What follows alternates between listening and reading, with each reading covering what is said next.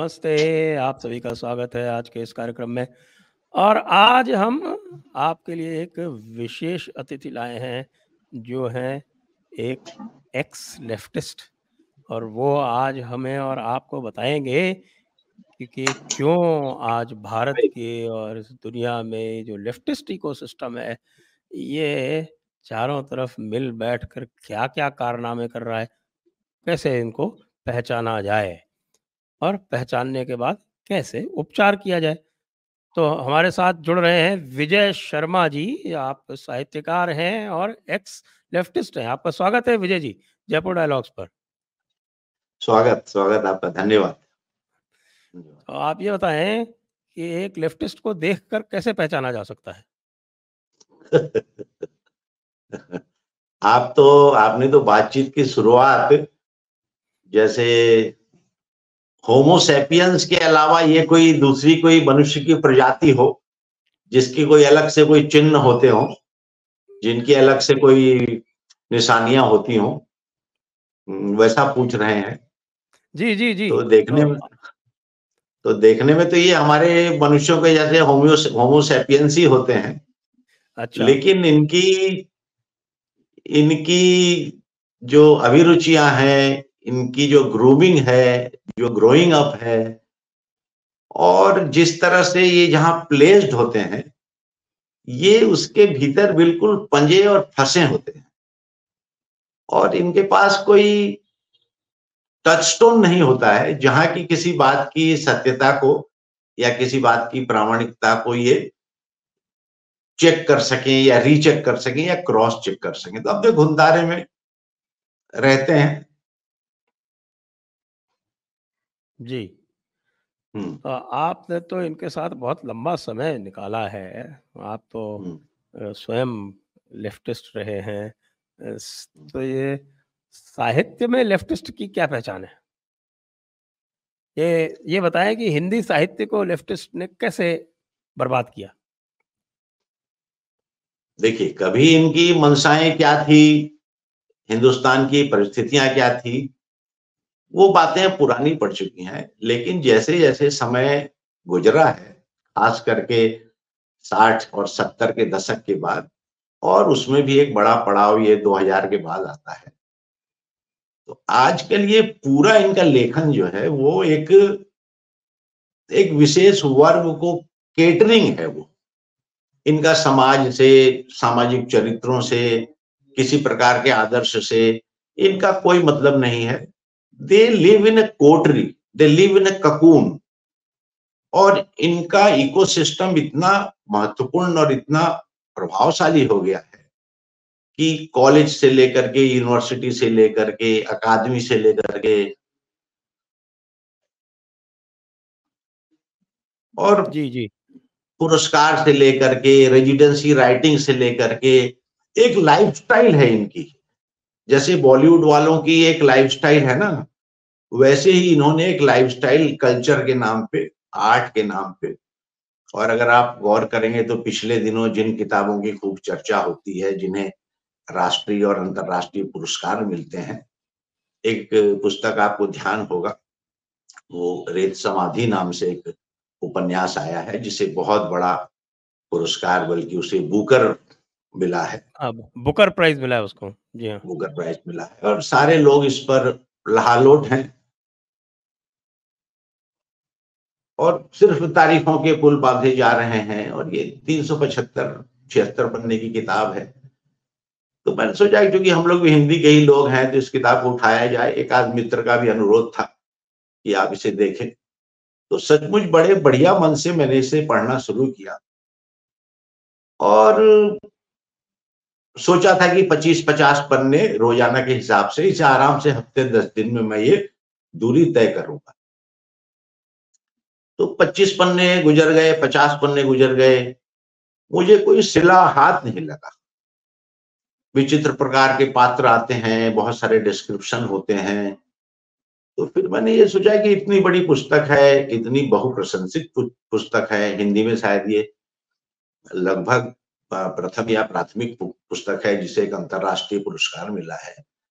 तो थोड़ा धीरज रख करके, जरूर कोई बात होगी जो मेरी पकड़ में नहीं आ रही है, और एक सीरियस पाठक जो है वो एक बढ़िया गद्य को जैसे मन लगा के पढ़ता है, तो कई बार होता है कि जिसे हम लोग कॉम्प्लेक्स टेक्स्ट कहते हैं, जो जहीन गद्य होता है, वो बिल्कुल सीधे सादी कहानियों की तरह नहीं होता है। उसमें इमोशनल अपील दबे रूप में होती है, उसमें आइडियोलॉजी भी बहुत सूक्ष्म तरीके से होती है, कथानक भी बहुत धीरे धीरे खुलता है, बल्कि कई जगह क्राफ्ट जो है वो इतना प्रभावशाली होता है कि उसमें कथानक जो है, उसमें प्लॉट उसकी सब्सिडरी भूमिका होती है। तो ऐसा कंसेशन देते हुए मैंने 25, 50, 75, 100 पन्ने तक गया, लेकिन आखिरकार मुझे तब ये थोड़ा सा झटका सा लगा कि कथाकार की कोई कहानी कहने में दिलचस्पी ही नहीं है। She is not interested in telling a story. और वो ब्योरों पे ब्योरे, और जिसे डिसजॉइंटल थॉट्स कहते हैं ना, कोई नीम बेहोशी में जैसे कुछ अस्फुट स्वर निकल रहे हों, और कोई बेहोशी की हालत में या बीमारी की हालत में कोई अनर्गल प्रलाप हो रहा हो, और हो सकता है कि वह इस भ्रम में हो कि कोई महान बात मैं कह रहा हूं, कोई बहुत बड़ी, कोई बहुत महीन चीज मेरे से निकल रही है, जबकि वैसा है नहीं। लेकिन हिंदी में आप जानते हैं आलोचना की कमी है, बल्कि मैं तो कहूंगा कि पाठक की भी कमी है, क्योंकि 300-400 पन्ने की किताब कोई पढ़ ले, ऐसे आदमी मुझे तो अपने अगल बगल कम दिखते हैं। हाँ, सिलेबस की बात अलग है। ये बताएं कि अब हिंदी साहित्य, हालांकि आपने इसकी आधुनिक परिप्रेक्ष्य में बात की, लेकिन हिंदी साहित्य तो वामपंथ की भेंट तभी से चढ़ गया था जब इसमें जो है वो मुक्त छंद का प्रसार आरंभ हुआ, और इसमें जो है वो बड़े बड़े लेखक जो हैं उन्होंने सोवियत संघ की यात्राएं आरंभ की, और फिर बड़े बड़े लोग जो हैं, नामवर लोग, आप समझ रहे हैं मेरा इशारा किस तरफ है, वो जो है वो नामवर हिंदी मैनेजर किस्म के लोग। वो जो है वो पूरी तरह से जो है नियंता बन गए हिंदी साहित्य के। तो वो भी एक काल था, तो उसके बारे में भी कुछ बताएं कि कैसे जो है जो छायावाद था वो मार्क्सवाद में परिवर्तित हो गया। देखिए, इनिशियली जो 50-60 का भारत था, और ज्यादातर हिंदी क्षेत्र जो है वैसे कहने को तो बहुत बड़ा है, लेकिन मूलतः यह पूर्वी भारत का मामला है, और राज्यवार अगर चलें तो ये बिहार और पूर्वी उत्तर प्रदेश जो है ये इसका सेंट्रल पॉइंट है। वैसे होने को तो इसमें पश्चिमी उत्तर प्रदेश भी है, राजस्थान हरियाणा भी है, मध्य प्रदेश भी है, गुजरात को भी आप थोड़ा बहुत हिंदी से मिलता जुलता ही मानते हैं हम लोग, छत्तीसगढ़ है, झारखंड है, लेकिन मूल रूप से ये गंगा की पट्टी, और वो भी ये पटना से लेकर के और बनारस तक का ये जो 150-200 किलोमीटर का जो बेल्ट है, यहां पर इसकी खूब खेती हुई। जी, तो प्रयागराज एक भी ले समय लें। तो इलाहाबाद भी थोड़ा सा इनसे थोड़ा, प्रयागराज अपने को थोड़ा प्रोग्रेसिव, प्रयागराज मतलब लखनऊ इलाहाबाद थोड़े से सेंटर में पड़ गए, ऐसा मेरा ऐसा मानना है। वैसे तो हिंदी क्षेत्र पूरा है ही है। तो शुरुआती दौर में इनके हो सकते हैं कि उद्देश्य बढ़िया रहे हों, और ये सामाजिक स्थितियों से द्रवित होते हों, वहां के लोगों की लाचारी वगैरह देखते हों, लेकिन फिर जब ये सरकार आश्रयी शब्द में इस्तेमाल करता हूं, तो इन्होंने गवर्नमेंट को ब्लैकमेल करना चालू किया, और सरकार भी एक समय तक इनसे लड़ती रही, और मुझे लगता है कि 70 के दशक में सरकार ने भी फिर एक कंप्रोमाइज इनसे किया कि ठीक है, ये कल्चरल फील्ड में आपके आपके भरोसे हम लोग छोड़ते हैं, और बाकी चीजें हमें हमारे मन से करने दीजिए, आप यहाँ पे खुश रहिए। वो बहुत पुराना एक कोट है कि if you can not buy them, try to corrupt them. तो वहां पर इन्हें इतने तरह के वजीफे और इनाम और इकरार और इनाम और न जाने क्या क्या चीजें इनको मिलने लगी, और एक वैश्विक बनने की जिद में, अंतरराष्ट्रीय दिखने की जिद में, इन्होंने मूल जो स्वरूप था वामपंथ का, जो समझिए जिसको अगर हम सोवियत को अगर मानते हैं, या रूस की 1919 की क्रांति को, या खींचते हुए उसे फ्रेंच रिवॉल्यूशन तक भी ले जा सकते हैं। उसके बाद उस आधार पर, वह जो श्रमिक के आधार पर, मजदूर के आधार पर और कृषक के आधार पर, इन्हें बहुत ज्यादा इनका आधार बन नहीं पाया, और जहां बना वहां पर भी ये लोग कोई करिश्मा नहीं कर सके। एक तोड़फोड़, उच्च श्रृंखलता, अराजकता ही हुई। लेकिन मजदूर भी समझा कि इनके साथ रह करके हमारा बहुत निभाव नहीं है। तो इन्होंने जो डिसग्रंटल्ड ग्रुप थे, जैसे समझिए फेमिनिस्ट, जैसे समझिए दलित, जैसे समझिए कोई भाषाई आंदोलन हो, जैसे समझिए कोई वनवासी है, कोई आदिवासी है, कोई गे है, लेस्बियन है, छात्र हैं, छात्र, और निश्चित रूप से जो छात्र, जो आप देखिएगा यूनिवर्सिटी में जो सबसे उच्च श्रृंखल शाखा होगी वह इनके साथ होगी। नारीवाद में भी जो जो सबसे इररिस्पॉन्सिबल और इनडिसिप्लिन्ड जो लोग होंगे, उनको ये लोग चारा फेंकते हैं और कहते हैं कि तुम्हारी जायज नाजायज मांग का हम लोग समर्थन करेंगे, बदले में आप भी हमारा समर्थन करो। तो ये एक कॉन्ग्लोमरेट जैसा बन गया है, जिसमें बहुत सारे लोग ऐसे आकर जुड़ गए जिनका दरअसल वामपंथ से या मार्क्सवाद से बहुत लेना देना नहीं है। अपने किसी पेटी इमीडिएट गेन के लिए they agreed to be with them, they agreed to be seen with them. तो ये एक अंदरूनी करार इनका है। तो धीरे धीरे वो डाइल्यूट होते होते होते, एक बात और भी बताऊं कि मैं चूंकि कलकत्ते में रहा हूं, 60 पार का हूं, तो वामपंथ का सबसे बड़ा सेंटर जो है पिछले 40 वर्षों में, कोई क्यूबा और हवाना और मॉस्को नहीं था, वो दरअसल कलकत्ता था। तो हम लोगों ने इसको बनते, बिगड़ते, बढ़ते, चढ़ते देखा है। और एक हवा हवाई किस्म की बात करते हुए, और साहित्य में खास करके एक शोषण, डेप्राइवेशन, इनजस्टिस, और वो इनका प्लैंक है। इनको लगता है कि इन बातों को आगे बढ़ा करके हमारा वोट शेयर बढ़ सकता है, हम बहुत सारे लोगों के हमदर्द दिखेंगे और हमारे हाथ में सत्ता आ जाएगी। और अगर पूरी सत्ता न भी आई तो वो बार्गेनिंग पावर इनके पास, बल्कि बार्गेनिंग भी कम शब्द है, ये दरअसल एक ब्लैकमेलर में कन्वर्ट हो चुके हैं। और इसका एक और बढ़िया उदाहरण आप देखिएगा कि मुस्लिम एंगल इनके साथ जो जुड़ा है पिछले 20-30 वर्षों में। ये बात दिखाई पड़ती है। पहले थोड़े साइलेंट रहते थे, फिर थोड़े से वोकल हुए, फिर माइनॉरिटी के नाम पर, फिर कल्चर के नाम पर, फिर हिस्टोरिसिटी के नाम पर, और धीरे धीरे धीरे धीरे आप देखिएगा कि आज का जो वामपंथ है, लगभग वो 40-50 साल पहले का वो जो मुस्लिम लीग थी, उसके तरह का वो बिहेवियर करता है। बल्कि एक और मजे की बात बताऊं, हमारे एक उस्ताद थे यहाँ कोलकाता में 40 बरस पहले, तो यहाँ सीपीआई और सीपीआई के बाद एक एम जोड़ करके और भी प्रखर कम्युनिस्ट दिखाने के लिए सीपीआई एम, और सीपीआई एम में भी और भी प्रखरतम दिखाने के लिए एक एमएल पार्टी बनी थी, मार्क्सवादी लेनिनवादी, जिसको नक्सलाइट भी कहते हैं। तो उस समय हमारे गुरु थे, वो कहते थे एमएल को देखते ही कि ये मुस्लिम लंगर खाना है। तो हम लोग विरोध करते थे कि भाई एक कम्युनिस्ट पार्टी और एक अंतरराष्ट्रीय पार्टी इस तरह से उसको एक रिलीजियस खांचे में क्यों फिट कर रहे हैं। लेकिन देखिए, ये जो कही हुई बातें हैं कि जैसे अफवाहों के लिए कहते हैं ना कि अफवाहों के बारे में बुरी बात यह है कि अक्सर वो सही साबित हो जाती है। 30-40 बरस के बाद मैं देखता हूं जितने पुरजोर तरीके से, और रोज नए चैप्टर। अब पिछले हफ्ते से आप देख रहे होंगे इजराइल में क्या चल रहा है, गाजा पट्टी में क्या चल रहा है। लेकिन न जाने कौन सी इनकी चेतना है, क्या इनके सोचने का ढंग है, किस आधार पर ये विवेचना करते हैं। ये बड़ी ही मुंह देखी की और अपना समय देख करके अपने हित की ही बात करते हैं, इसका वामपंथ से बहुत ताल्लुक है नहीं।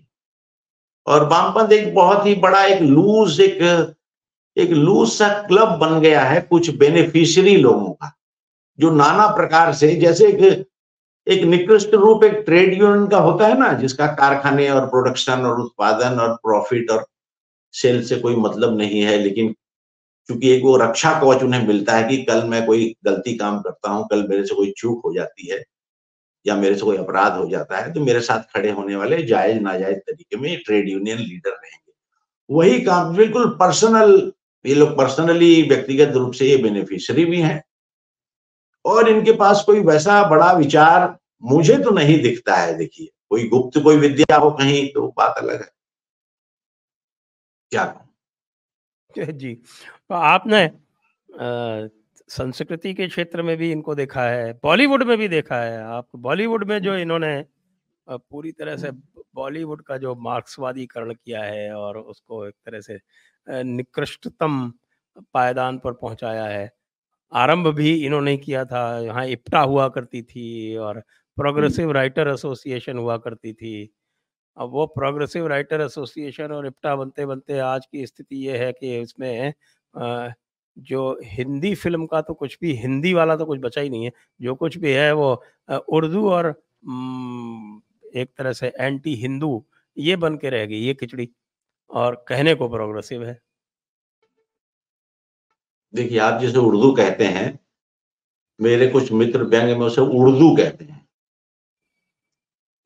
और सिनेमा में मैं आपको बताऊं, बहुत दिनों से, यहां तक कि आजकल हम लोग जिसे आईपीटीए का स्वर्णकाल मानते हैं और अच्छी फिल्मों का दौर मानते हैं, फिल्मों के बारे में देखिए, मैं फिल्मों में भी मेरी थोड़ी सी रुचि रही है, और यहाँ एक फिल्म संस्थान में मेरा आना जाना भी रहा है, अध्यापक या ट्रेनर के रूप में भी फिल्में मैंने बनाई भी हैं। तो यहाँ की जो मशहूर और बड़ी जो सोशल थीम वाली फिल्में जिन्हें मानते हैं, वो अगर आप यूरोपीय साहित्य से या अंग्रेजी साहित्य से इनकी तुलना करते हैं, तो वहां पर कभी भी लिटरेचर के, जैसे ट्रू लिटरेचर कहते हैं, मतलब आप टॉल्स्टॉय से लेकर दोस्तोयेव्स्की से लेकर के और तमाम लोग उस तरह के हैं, तो हिंदी सिनेमा के, जिसे हिंदी सिनेमा कहते हैं, वो कितना हिंदी है, ना तो वहां के एक्टर हिंदी होते थे, ना उनकी जुबान हिंदी होती थी, और चूंकि वो सर्टिफिकेशन हिंदी के नाम में मिलता था, तो मुझे लगता है कि हमारे समय के जो बड़े लोग हैं, इंक्लूडिंग सलीम जावेद, इंक्लूडिंग अख्तर उल ईमान, ये सारी चीजें, एक भयंकर बात कहने जा रहा हूं, ये James Hadley Chase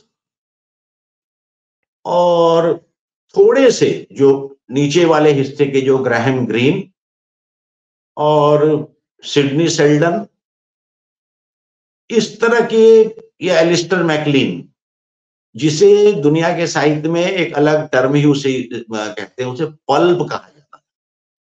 pulp pulp, तो पल्प की कभी भी, हालांकि पल्प में भी लिखने वाले बड़े पॉपुलर लोग हुए हैं, और आप फिल्मों में देखिएगा कि हमारे यहाँ के जो पल्प राइटर थे, चाहे वो गुलशन नंदा हो, गुरुदत्त हो, शिवानी हो, अब हो सकता है कोई इस पर ऐतराज करे कि आपने इन्हें पल्प कैसे कह दिया, लेकिन ये भी फिल्मों में देखिए, फिल्में बनती हैं, जैसे ही आप किसी चीज को जनसाधारण के लिए, पूरी जनता के लिए, वृहद आबादी के लिए बनाते हैं ना, तो आपको उसकी टेक जो है, एक लोएस्ट कॉमन डिनोमिनेटर, मतलब सबसे निचले स्तर पर आपको उसका तार बांधना होता है।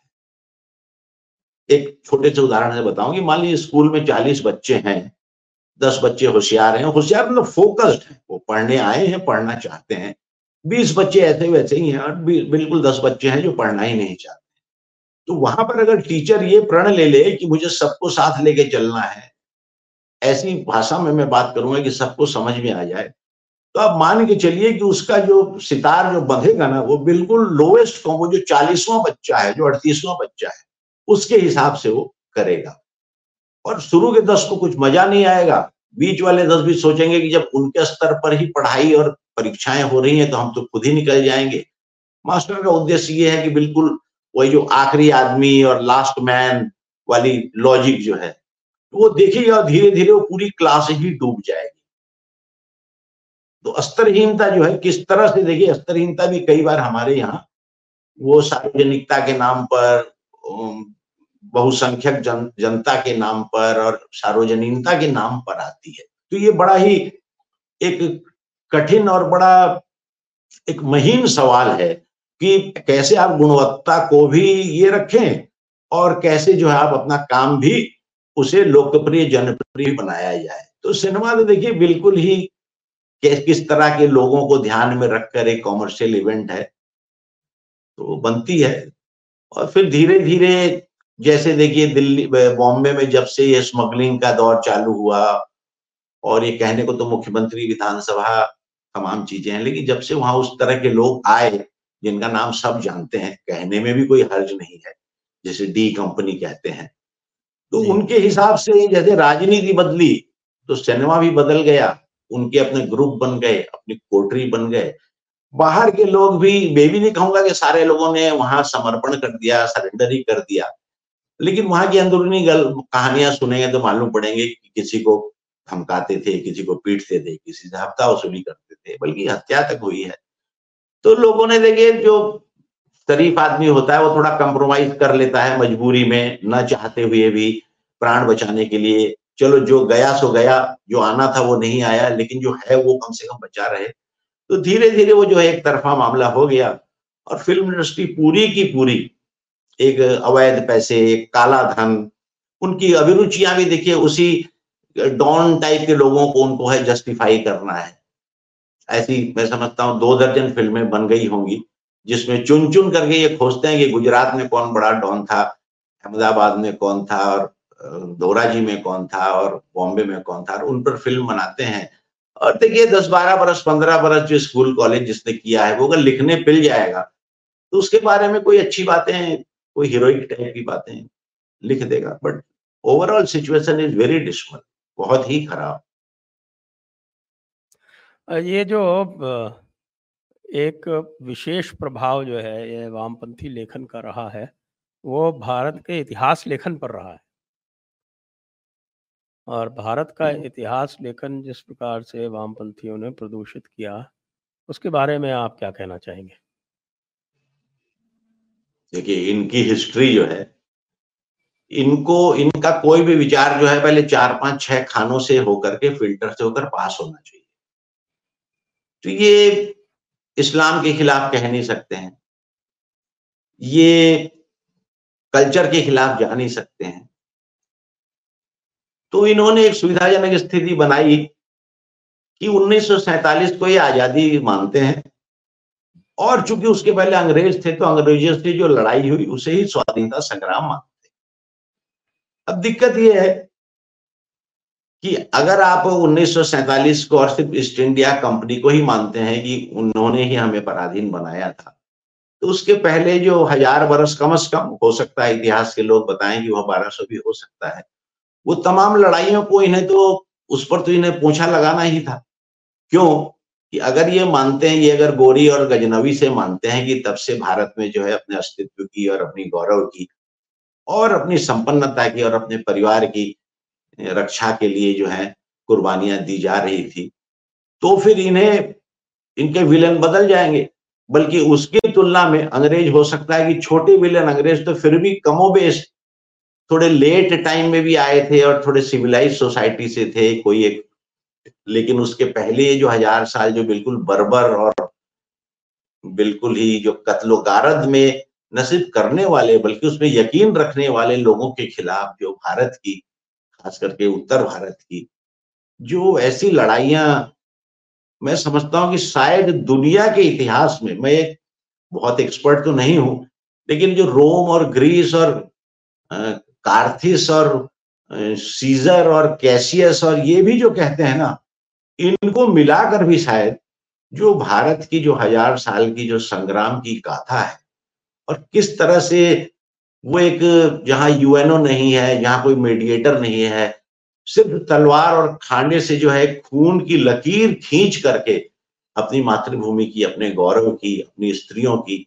अपने बच्चों की, अपनी संस्कृति की रक्षा, शायद दुनिया में यह विरल होगा सर। बाकी बात तो देखिए जो विधिवत पढ़े हुए हैं हिस्ट्री वो जानते हो, लेकिन मैं तो इस स्मरण मात्र से जो है मुझे रोमांच हो जाता है कि वह कैसी चेतना, वह कैसा बल पूरे परिवार का, पूरे पूरे गांव का और मोहल्ले का और राज्यों का, जिन्होंने जो है अपना खून दे करके 20-20, 30-30, 40-40 पीढ़ी, सिर्फ एक कहावत अपने यहाँ है ना कि कर्ज और बैर जो है वो सपूत ही उतार। तो अब सोचिए सारी दुनिया जहां सर झुका रही थी, अधीनता स्वीकार कर रही थी, वहां इन्होंने, लेकिन उसे ये मान नहीं सकते हैं। तो इनकी इतिहास चेतना, इनके इतिहास का प्रारंभिक बिंदु अंग्रेजों से वो एक कन्वीनियंस के लिए, मान लीजिए अगर हिंदुस्तान में अगर इतने मुसलमान नहीं होते तो इनको कोई दिक्कत नहीं थी, तो अपने कन्वीनियंस से ये लोग इनकी पढ़ाई लिखाई उसको करते जाते हैं। 30-40 वर्षों में एक पीढ़ी इन्होंने पूरी की पूरी पैदा कर दी है। आज तमाम यूनिवर्सिटी में पढ़ने वाले बच्चे, बल्कि पढ़ने वाले नहीं, जो पढ़ाने वाले जो हैं, जो समझिए 50, 55, 60 साल के हुए हैं, वो सब 1980-90 में पढ़ के निकले हैं। तब तक जो है इन्होंने जहर चारों तरफ बो दिया था। उसे मिस इन्फॉर्मेशन कह लीजिए, उसे गलत ये कह लीजिए। तो पूरा सिस्टम सर बिगड़ा हुआ और बहुत लंबी लड़ाई हम लोगों को लड़नी पड़ेगी। ये इस लड़ाई का स्वरूप क्या होगा? आपने तो देखा है मेथोडोलॉजी, आप जानते हैं लेफ्ट की किस तरह से करते हैं, तो आप चूंकि आपने क्यों आप क्यों, आपका मोह भंग क्यों हुआ? देखिए, वैसे तो हम लोगों की बहुत रसाई इनसे नहीं थी, लेकिन गरीब, हमदर्दी, कमजोर तबका, पिछड़ा गांव, इस तरह के कुछ कॉइनेज इनके थे, जिन पर हम लोग भी 20 बरस की उम्र में इसके चक्कर में पड़ जाना। जैसे हेरोइन का नशा बहुत स्वाभाविक है ना 20, 22, 24 के लोगों में, वैसे ही हो जाता था। लेकिन हम लोग सोचते थे कि मजबूरी में ऐसा करते हैं, अल्टीमेटली इनका उद्देश्य जो है वो है, लेकिन धर्म की और समाज की और राष्ट्र की रक्षा ही होगी, गरीब से हमदर्दी रखते हैं। लेकिन धीरे धीरे धीरे धीरे और बहुत सारी घटनाएं, किसी को चढ़ाना, किसी को गिराना, ज्यादातर अयोग्य लोगों को आगे बढ़ाना, जो इनके सामने बोल सकता है उससे कन्नी काट जाना, जो जी हजूरी करने वाले लोग हैं उनके प्रति इनका विशेष निष्ठा भाव। ये कहते भी थे कि हमारे यहाँ कोई हम काबिल आदमी नहीं चाहते, हम अपना आदमी चाहते हैं। और फिर 3-4 घटनाएं ऐसी हुई जिसमें एक तो राम मंदिर पर इनका जो रुख रवैया हमने देखा, जी जी जी। मजाक उड़ाना, हंसी उड़ाना, खिल्ली करना, राम सीता के बारे में अपशब्द कहना। सारी दुनिया में ये संभव नहीं था कि ये किसी जीसस के लिए या इस्लाम के लिए, या तो छोड़ दीजिए, जो छोटे जो जो जो रास्ताफारियन और जो जुलू और जो छोटे छोटे धर्म है ना, उनके लिए भी ऐसा संभव नहीं है। और कंटिन्यूअस 20-30-40 वर्षों तक करते रहे, ऐसे ऐसे तथ्य देते रहे और उन लोगों के हवाले से देते रहे जिन्हें हम अपना सिरमौर मानते थे। और आखिर में जब चीजें पलटनी चालू हुई तो मुझे इस बात का बड़ा रंज है कि रोमिला थापड़ से लेकर के इरफान हबीब से लेकर रामशरण शर्मा तक जैसे लोगों को हम लोग लगभग देवतुल्य, पृथ्वी पर देवतुल्य मानते थे। और ऐसी स्थिति में जब उन्होंने देखा कि भारत में तलवारें खिंच गई हैं, खून की नदियां बहने वाली हैं, हर गली मोहल्ले में आग लगी हुई है, ये वक्त था जब हिस्टोरियन आकर के कोई बीज बचाओ, कोई सुलह सफाई, कोई न्याय की बात कर सकते थे। लेकिन ऐसे क्रिटिकल मौके पर भी वो चुप रहे, बल्कि उकसावे वाली बात, झगड़े वाली बात, खून खराबे वाली बात को ही प्रतिपादित करते रहे। तो मेरा उनसे बिल्कुल मन फट गया। उसके बाद जो कोर्ट का ऑर्डर आया, खुदाई हुई, ये निकला वो निकला। अभी भी कहते हैं कि सरकार बदल जाएगी तो उसके नीचे से फिर मस्जिद निकल जाएगी। हमारे मित्र हैं 20-20, 30-30, 40-40 बरस के, हम लोग एक साथ रहे हैं। आधे लोग तो मेरे घनिष्ठ मित्र हैं, आधे लोगों का मैं लगभग फ्रेंड, फिलोसफर, गाइड। एक तो राम मंदिर वाली घटना थी। दूसरी घटना जिसने मुझे बहुत झकझोरा था वो थी ये फालिया जंक्शन गुजरात वाली बात। उसे साफ बिल्कुल मुकर जाना और ये कहना कि जिनके सर पे खून लगा है उन्होंने लाल रंग सर पे लगा लिया है, और ये कहना कि उन्होंने वहां एक किसी को छेड़खानी करी थी, और ये कहना, और एक दिन, 2 दिन, गोधरा 4 की दिन बात कर रहे हैं? गोधरा में शायद उस स्टेशन का नाम शायद फालिया जंक्शन है। नहीं, गोधरा, हाँ, वो गोधरा ही था, गोधरा जंक्शन ही हाँ था। वो फालिया हाँ। तो उस मोहल्ले का नाम है जो जिसके सामने अच्छा, ट्रेन फालिया खड़ी है। जो मुस्लिम मोहल्ला है। तो उस पर इनका जो मैंने रोल देखा तो मुझे बड़ी वितृष्णा हुई कि ऐसे नरसंहार पर, और कोल्ड ब्लडेड, देखिए लड़ाई झगड़ा हो रहा है, गर्मा गर्मी चल रही है, आपने लाठी चला दी, मैंने भाला फेंक दिया, आपने, यह अलग बात है। लेकिन एक कोल्ड ब्लडेड यात्री और राम भक्तों की भरी हुई एक बोगी आ रही है और आप प्री प्लान करके वहां औरतें, बच्चे, जवान जो भी होंगे, मतलब इनडिस्क्रिमिनेटली आप उतने इतने नृशंस तरीके से मारते हैं। यह तो शायद जिसको हम लोग अंधकार युग और मध्यकाल कहते हैं उसके हिसाब से भी बहुत नृशंस है। और अगर ऐसी कोई घटना दुर्घटना देखिए दुनिया में होती रहती है, सब चीज हमारे हाथ में नहीं है, लेकिन वामपंथियों का, बुद्धिजीवियों का, कॉलेज प्रोफेसरों का, पत्रकारों का वहां जो रोल रहा है वह इतना शर्मनाक है कि इसके बदले सिर्फ इन्हें पदों से हटाया जाना, इनकी सुविधाएं छीन, इन पर कोई न्यूरेनबर्ग जैसा कुछ ट्रायल होता हो तो वो लगना चाहिए boss. That is a crime against humanity. दो बातें। और तीसरा, मुझे ये कश्मीर में, और कश्मीर की देखिए पहले 1526 में क्या हुआ और 927 में क्या हुआ और 1100 खिलजी आया तो क्या हुआ। एक फंक्शनिंग डेमोक्रेसी, एक स्टैंडिंग आर्मी और एक रनिंग पार्लियामेंट होते हुए, देखिए 12वीं शताब्दी में कौन कहां से घोड़े पे आया, गधे से आया, किसने किसे मारा लूटा, हमारे पास पूरी जानकारी भी नहीं और हमारे पास शायद वैसा तंत्र भी नहीं था। लेकिन कश्मीर में in running functioning democratic country, और शायद मैं समझता हवाई जहाज से घंटे भर की दूरी होगी दिल्ली और श्रीनगर की, उसमें जिस तरह से इन्होंने उसको झुठलाने में, उसे डिनाई करने में, उसे उसे जस्टिफाई करने में, कहीं मास्टर का बेटा, कहीं कोई विधवा, कहीं कोई डिसग्रंटल्ड यूथ, ऐसा कह कह करके इन्होंने जो किया, ये तीन इनके अक्षम्य अपराध हैं और कोई सजा इसके लायक जो है हम बनी ही नहीं है। ये तीन बिंदु मुझे बिल्कुल इनकी तरफ से मेरा मन जो है, और मैं श्योर हो गया कि सारी इनकी अच्छी अच्छी बातें, वर्बोस कहते हैं ना अंग्रेजी में, वाचालता, वो है, लेकिन अल्टीमेटली इनके इरादे बिल्कुल क्रिमिनल इरादों के लोग, they are criminal bend of mind वाले लोग हैं ये लोग। इनका उद्देश्य क्या है? जो है ग्लोबल एजेंडा जो चलाते हैं, आप देखते हैं कि आजकल जो है वो एक पूरा का पूरा ग्लोबल लेफ्ट कबाल है, जिससे भारतीयों का लिंकअप है, और ये है ओपन बॉर्डर्स की बात करते हैं, ये जो है एक ग्लोबल गवर्नेंस की बात करते हैं। एजेंडा है क्या? देखिए, बॉर्डरलेस की मतलब ये वो बॉर्डर सरहद की जो बात है, वो सरहद इंग्लैंड फ्रांस की होना जरूरी नहीं है, वो जर्मन इटली की जरूरी नहीं है। इनके रेफरल पॉइंट इनका जो है वो भारत, पाकिस्तान, बांग्लादेश है। बल्कि देखिएगा, ये जब आजकल बातचीत करते हैं तो ये इंडिया नहीं कहते हैं, ये उसको साउथ एशिया कहते हैं। वो यूं कि एक डिनायल मोड है ना, ये लोग देखिए, ये लोग नेशनलिटी नहीं मानते, देयर इज नो नेशन, तो फिर नेशन की बाउंड्री भी नहीं मानते हैं। और जो हॉस्टाइल कंट्री है उसके ये लोग पक्षकार हैं। तो इनकी बात जो है, एक अंग्रेजी में बहुत अच्छा शब्द है, गैस लाइटिंग कहते हैं।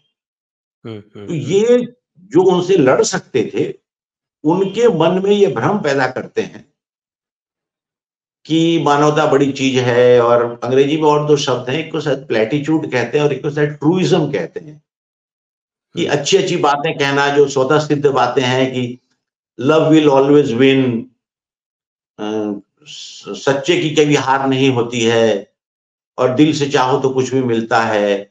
तो उस तरह की बात करके जो इम्प्रेशनेबल माइंड है उनको ये पकड़ दी। हर आदमी भारत में प्रताड़ित है और हर आदमी सोचता है कि मुझे जो मकाम मिलना चाहिए था, मैं जिसके लायक हूं, मुझे मिला नहीं, मेरे साथ अन्याय हुआ। यह तो एक यूनिवर्सल सी बात है। ये उसको रिस्पॉन्सिबल बनाने की बजाय, ये उसको जिम्मेवार बनाने की बजाय, ये उसको इस काबिल बनाए कि he should be able to take the onus, कि मेरी स्थिति के लिए मेरी भी जिम्मेवारी है। ये उसके डिसग्रंटलमेंट को पुशअप करते हैं, हवा देते हैं।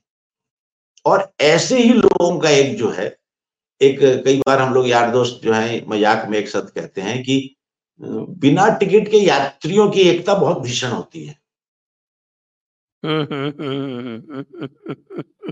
जो जी। और वो बिना टिकट के यात्री कभी स्टूडेंट्स के नाम पे, कभी यूथ के नाम पे, कभी इसके नाम पे कि इसकी माँ बीमार थी, ये दवा लेने जा रहा था, कभी ये कहना कि ये तो कॉलेज जा रहा था, महान उद्देश्य। अब पता है कॉलेज जा रहा है इतने महान उद्देश्य से, और उसे ये पता नहीं है कि टिकट भी मुझे ले लेना चाहिए या मैं पैदल ही चला जाऊं, दो एक स्टेशन की तो कॉलेज ही है। ऐसा थोड़ी है कि वो कोई गाजियाबाद से पढ़ने आ रहा है गुवाहाटी। लेकिन उस चीज को ये हर हमेशा वैसे लोगों को, जैसे आपने क्रिमिनल गैंग्स में देखा होगा कि वो लोग ऐसे नाराज, वो दस्यु काल से लेकर के भिंड मुरैना से लेकर अभी तक वो दाऊद और तमाम लोगों में आप देखिएगा, वो वैसा आदमी ढूंढते हैं जो कोई बदला लेना चाहता है, उसका प्रतिशोध है, उसका प्रतिवाद है, और उससे फिर कोई क्राइम करवा लेते हैं। उसमें तो उसकी मदद कर देते हैं कि चलो तेरे ताया ने तेरी जमीन छीनी दी, ये हुआ था वो हुआ था। उसके बाद उसकी जिंदगी अपने नाम लिखा लेते हैं, फिर 100 अपराध उससे करवाते हैं। तो इसी डिफॉल्ट पे इनका पूरा जो है क्रिमिनल गैंग, जैसे जो कम्युनिस्ट पार्टी को कोई पार्टी मत कहिए sir, this is a gang, ये गैंग है। और फेस सेविंग के लिए ये लोग यूनिवर्सिटी में, आर्ट में, कल्चर में, लिटरेचर में, सिनेमा में, सॉन्ग राइटिंग में कुछ कुछ कुछ कुछ करते रहते हैं। वो भी यूथ को देखिए, जो 50 तरह के धंधे हैं हिंदुस्तान में या किसी भी तीसरे दूसरे विश्व में, उसमें अगर किसी को आप कहें कि ये शायद एक थोड़ा सा सरल सहज रास्ता भी है जीविकोपार्जन का, जीवन यापन का, तो देते तो सबको नहीं है, लेकिन एक आश्वासन, एक गारंटी न भी दें तो एक उम्मीद देते हैं कि हमारे साथ रहो, हम देख लेंगे तुम्हारा कुछ न कुछ हम व्यवस्था कर देंगे। और 10 की करते हैं, उसको देख के 500 लोग, और लॉटरी वाले सिस्टम में चलता रहता है। जी। तो ये एक कहा जा सकता है कि एक पूरा एक कल्ट जैसा बन गया है, और अभी जो एक काउंटर नैरेटिव बन रहा है, और विशेषकर इंटरनेट के आविर्भाव के बाद में उसके और इसके बीच में जो द्वंद्व चल रहा है, उसे आप किस तरफ जाता देखते हैं? देखिए, सोशल मीडिया जब से आया है, मैं एक बात और इसमें ऐड कर दूं कि इतना सारा ये पूरा इकोसिस्टम पर कंट्रोल के बाद भी कम से कम भारत में ये राजनीतिक रूप से जो अप्रासंगिक हो गए हैं, वो भी एक विचारणीय विषय है। और अब इंटरनेट के आविर्भाव के बाद में जो स्पेस इन्होंने लगभग 100% काबू कर रखा था, उसमें भी पुशबैक आपको दिख रहा है या नहीं दिख रहा है? अब तो 10 मिनट में खंडन हो जाता है। इनकी जो महान थ्योरी जो ये चेपते हैं, within 10 minutes public sources का खंडन हो जाता है, और ये मुंह चुराते फिरते हैं। और ये चाहे जितना मजाक बनाए कि सोशल मीडिया, व्हाट्सएप यूनिवर्सिटी और फेसबुक ये हो रहा है, इसमें भी इनकी एक ग्रेडिंग है। व्हाट्सएप की ये लोग ज्यादा मजाक उड़ा, लेकिन समझिए ट्विटर, जिसका नाम अभी एक्स हो गया है, लेकिन इनकी कोई बात वो 15 मिनट में पकड़ी जाती है। इनके सारे झूठ 15 मिनट में पकड़े जाते हैं, और ये सुविधाभोगी लोग हैं, बड़े बौद्धिक रूप से काहिल भी हैं। Intellectually they are very lazy people. अच्छा। वरना आप, हाँ, वरना आप बताइए, जो बातें, आप राम मंदिर लीजिए या कश्मीर लीजिए या गोधरा लीजिए या मोदी की बात लीजिए, आप वामपंथ समझिए। अगर कोई आदमी समझिए वामपंथ का फैन है और उसे लगता है कि केरल में स्वर्ग राज्य है और बंगाल में ऐसा है, तो 10 दिन आकर के यहाँ जो खाना वहां खा रहा था, वो गुड़गांव में और भोपाल में और इंदौर में और ग्वालियर में उसी पैसे में यहाँ रह सकता है, खा सकता है। एक रियलिटी चेक कर ले कि यहाँ पर उद्योग कैसे हैं, यहाँ पर स्कूलें कैसी हैं, यहाँ के अस्पताल कैसे हैं, यहाँ पर स्त्रियों की स्थिति क्या है यहाँ। और कोई जीडीपी और चांद पर जाने की टाइप के मार्कर भी नहीं कह रहा हूं, एक सामान्य सुरक्षा, एक नागरिक बोध, एक स्वच्छता, जनरल एजुकेशन, नोबेल प्राइज की बात नहीं कर रहा हूं। लेकिन चूंकि इनको एक मिथ ही चलाना है, एक यही कि यार रेनेसा हो गया था, जिस वार्ड में हुआ था, कैलकाटा यूनिवर्सिटी जिस वार्ड में है, मतलब विधानसभा भी नहीं, विधानसभा का भी यहाँ वार्ड बोलते हैं, शहरी जो क्या कहते हैं उसे, जो छोटे हाँ निकाय वार्ड ही होते कहते हैं, हैं। वार्ड ही कहते हैं। तो वहां आकर देख लीजिए, वहां आपको कोई चिन्ह किसी रेनेसा का, किसी शिक्षा का, किसी क्रांति का, वो कलकत्ते की सबसे गंदी गलीज गलियां हैं। हाँ। और महापुरुष वहां इतने हैं कि आप गिनते गिनते थक जाएंगे, मतलब जिसको बंगला में एक वर्ड ये लोग यूज करते हैं, चांदेर हाट, माने चांद की हाट लगी हो, माने सितारों से ऐसे। वहां रविंद्रनाथ, विवेकानंद, ईश्वर चंद्र विद्यासागर, गिरीश घोष, सुभाष बोस का घर थोड़ा सा दूर है, लेकिन कार्यभूमि वही थी। ये सारे लोग उस वार्ड के लोग।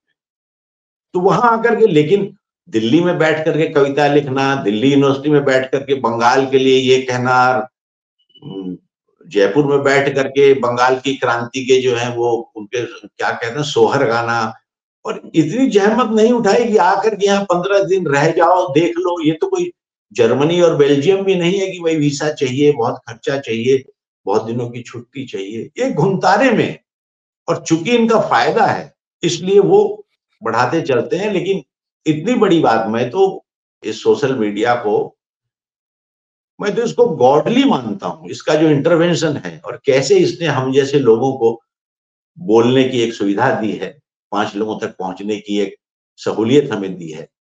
और मैं खुद जो है एक बार तो